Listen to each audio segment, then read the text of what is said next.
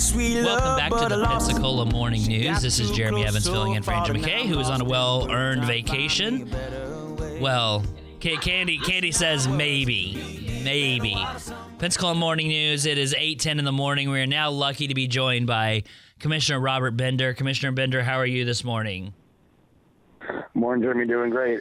I think he wore himself out running to catches as we did the bridge tour last week.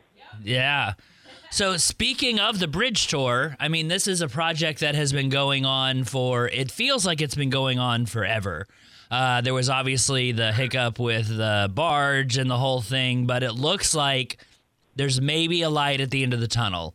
Last week, you guys did a press tour, some stuff like that. Where are we with the bridge? When is it going to be done, and what does that mean for us?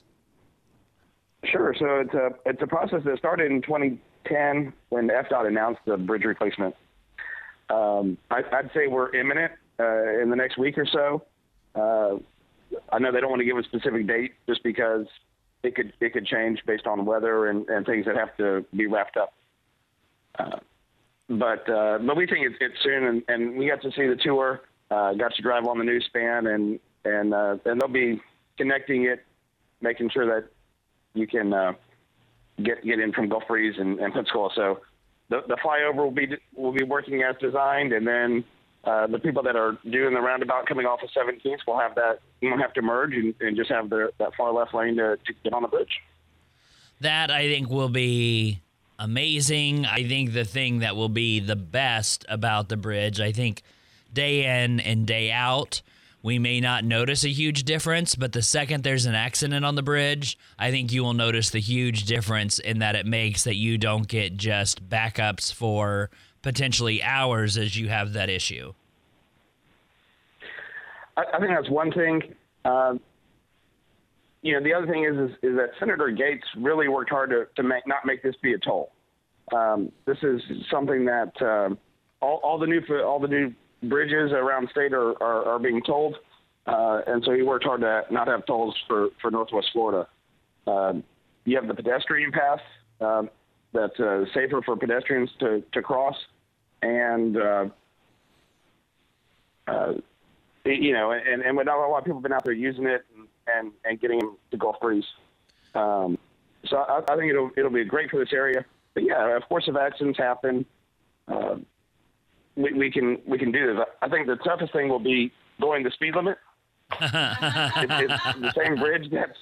It's just like the I-10 bridge, and they want you to do 45 on it instead of 70. So yeah, I'm sure the city of Gulf Breeze, city of Pensacola, will have their officers ready to go to keep us in check. Yesterday, sometimes you like that it's there. You wish it didn't happen. Pretty busy day for our public safety officials yesterday. Great to see them doing what they do. Obviously, sometimes you wish they didn't have to do it, but it seemed like it was a busy day for those guys yesterday. It did. I just hats off to all of our first responders, especially our firefighters. Yesterday we had a hazmat call at the scales. We had a technical rescue with someone getting their arm stuck in a house. And then we had a fire going on at the same time that a helicopter was called for another patient. So they were busy yesterday, and it's what we do every day, but hats off to those guys, and great job they do.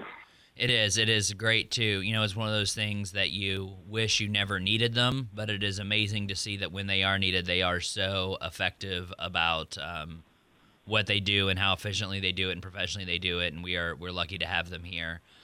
Commissioner Bender, thank you so much for spending a few minutes with us. I know that a lot of the folks in our community utilize that bridge between Pensacola and Gulf Breeze every day, and the idea of it being actually done is something that they can't imagine how excited they are about it.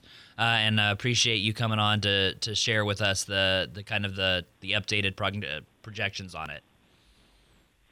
Sounds great, Jeremy. Thank you. Have a great day. Have a wonderful day, Commissioner Bender. Thank you.